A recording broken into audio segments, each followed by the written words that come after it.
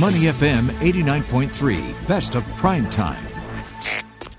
Thanks for joining us on Prime Time. I'm Bharati Jagdish. Now, Housing Board upgraders' love affair with private property apparently cooled in the first half of this year, and especially following the December 16th round of property curbs and higher mortgage rates.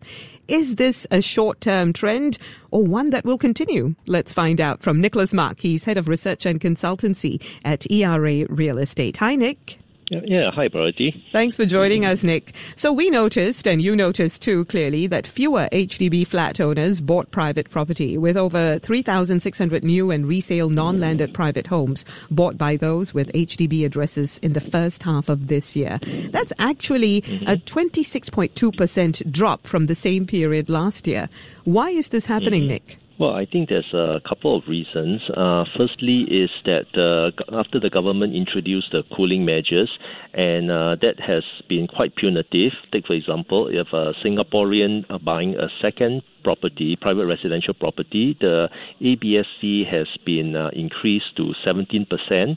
And of course, in the HDB dwellers, they are also permanent residents. And for permanent residents, that number jumped to 25%. So basically, they will be giving 1/4 of the price of your private property to the government in the form of tax. So that is one reason. And the second reason is that because of the steady increase in the property prices, it might have turned off some potential buyers with HDB addresses, because some HDB upgraders, their budget is a bit more limited, up to about, the sweet spot is about $1.2 to $1.5 million, and they need to buy a 3-bedroom apartment. For some of them, it might go a bit beyond their reach for that. And the third reason is that there's a lack of new condo launches in the suburban areas. But we did see more condo launches, didn't we, in the second half of the year?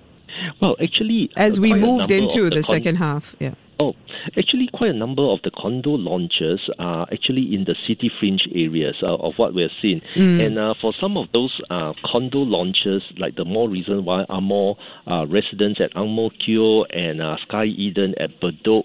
The new launches, the prices are been priced above $2,000 per square feet. So I guess for some of these HDB upgraders, it might be something that is a bit too rich for them. But there are still, of course, resale condos that they can consider. And that is, I think the study that was done and published in the Straits Times, they focus quite a bit on the new launch. And yes, the prices of new launches has been quite bullish. So here's the thing, Nicholas. We are also seeing HDB resale prices rising, although not as much as they were rising in the first half of the year, but they're still on an upward trend, aren't they? So what exactly is going on here? Because one would assume that those who were considering upgrading now no longer want to upgrade and they're staying put. Yet there is a high demand for the flats that they live in. Well, I think there's one more factor is actually rising interest rates, and also the increase in the risk profile in the market. Basically, there's talk about, with higher interest rates, would it lead to a possible economic slowdown, especially in the West, and that might have a ripple effect on the Singapore economy. That could cause some buyers to adopt a wait-and-see attitude. And you are right, the HDB resale prices actually increased. Now, if we look at the latest numbers, the second quarter, it has increased by 12% year-on-year, and it has actually outpaced that of the condo price launch. Island-wide, it increased by 9.5%. The sharpest increase is actually in the city fringe, 13.3%. So, but in the suburban areas, the outside central region is still just grown by 10.2% year-on-year. So it's a bit slower than the HDB resale market. It really depends on whether or not the HDB upgraders is looking to buy a new condo, or are they looking to buy something that's a bit a resale condo. The thing is, you mentioned interest rates, but let's also remember that eligible HDB flat buyers do have the option of home mortgages from the HDB, which is at a fixed rate of 2.6%, isn't it?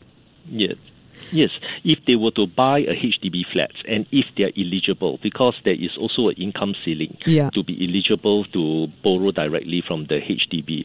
So I guess that is one of the sweeteners about buying a HDB flat is for eligible households, they can also borrow at a fixed rate from the HDB.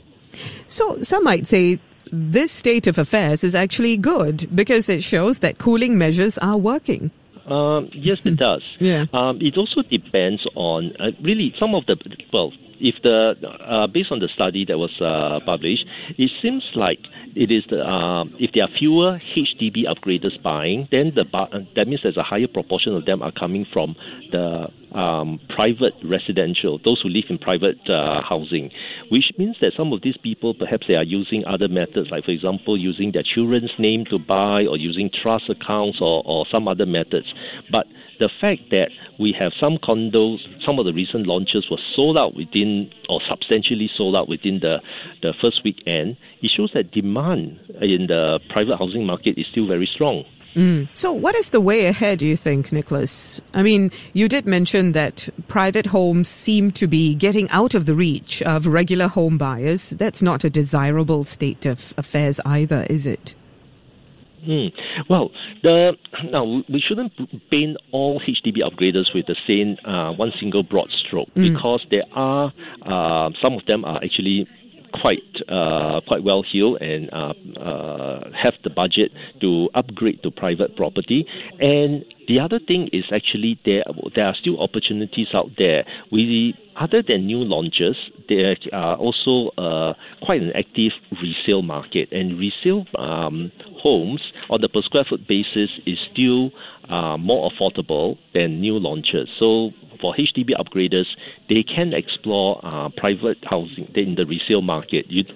I think, but it does take a bit more effort to house hunt. But sometimes that can be part of the fun. Yeah, why not, right? Make it an exercise that you have fun with as well. Let's talk about the HDB resale market in particular. We saw $33 million HDB flats sold in August as well. Of course, analysts have pointed out that's about just 1.4% of the total, so really not a big deal.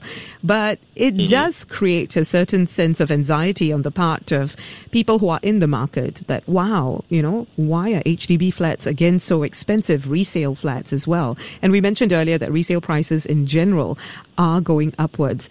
Do you expect this state of affairs to continue, this upward trend? Well, I think in the short term we can still expect upward trends in the HDB resale prices, partly because of inflation, rising costs of construction and land costs, and also, the Singapore economy is still quite buoyant. So all this, and we have a tight labour market.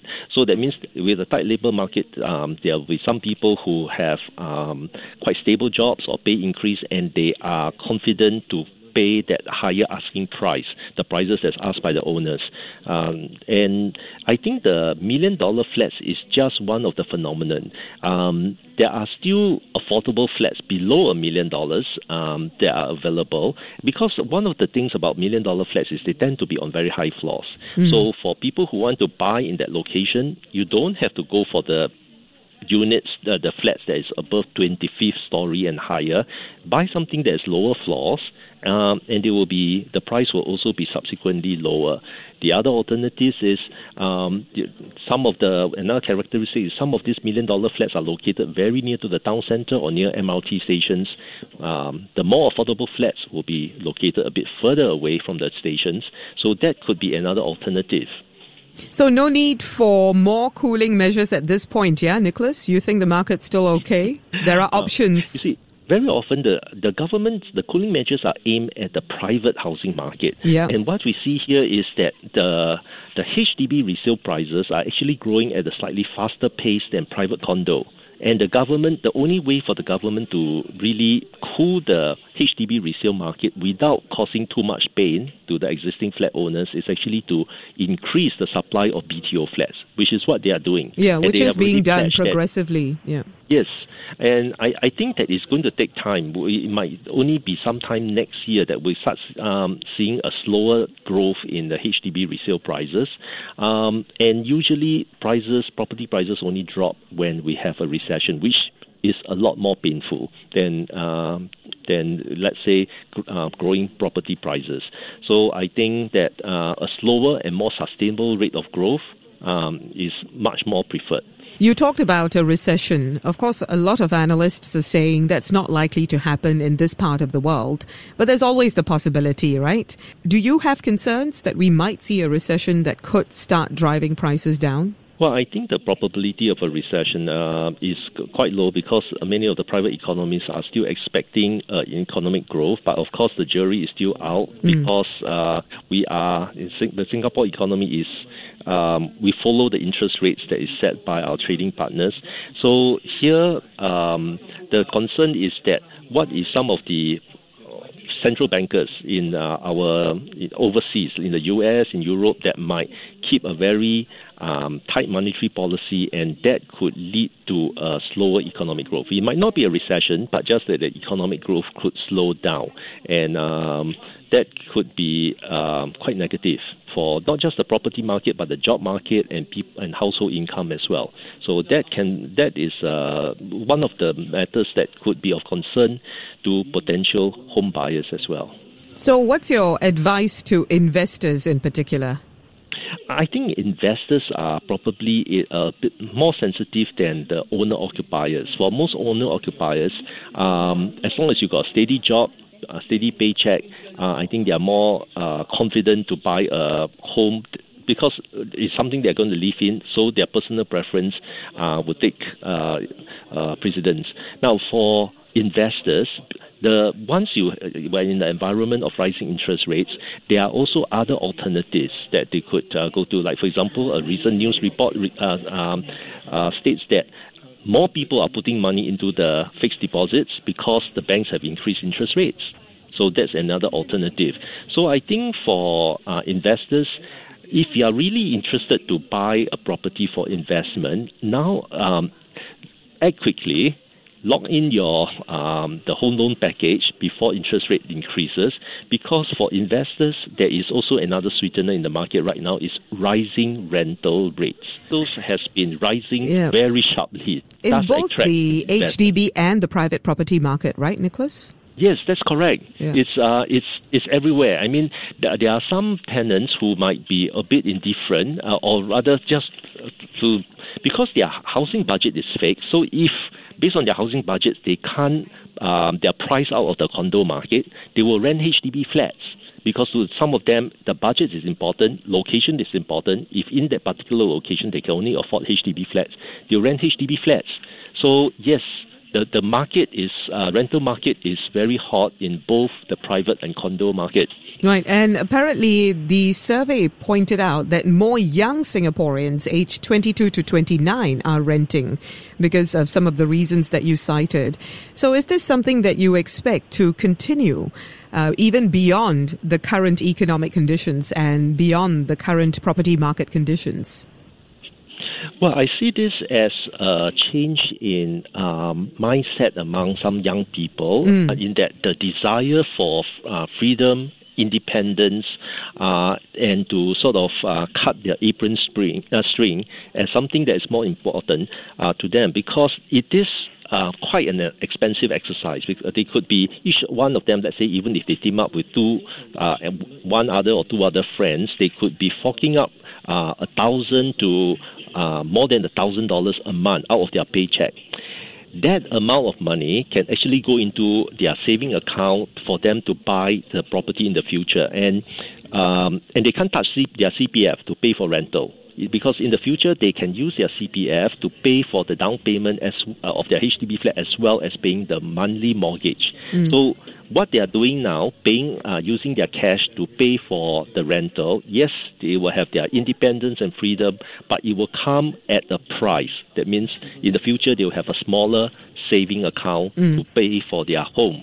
Yet other analysts have pointed out they at least get to leave their CPF accounts untouched. And we know that CPF interest rates are so much better than bank savings account interest rates, right? Yes, but the report also states that many of these young people are also hoping to buy a home in the next 2 years. So, well, 2 years may not be a very long time for them to accumulate the savings. Right. I mean, if they intend to never buy a flat, it would make sense. Well, that could be. That's also another thing, is that if they decide to rent in the long term, they would be at the mercy of the landlord. They would be at the mercy of the rental market, because the amount of money that they pay for rental, they can use that same amount of money to pay for the mortgage. And in the end, yes, you might be tied to the bank due to the mortgage, but you will own your own home eventually. Yeah, certainly there are pluses and minuses to each approach. Thank you very much for that, Nicholas. Nicholas Mak, Head of Research and Consultancy at ERA Real Estate. Thanks for joining us on Prime Time. To listen to more great interviews, download our podcasts at moneyfm893.sg or download our audio app. That's AWEDIO. Available on Google Play or the App Store.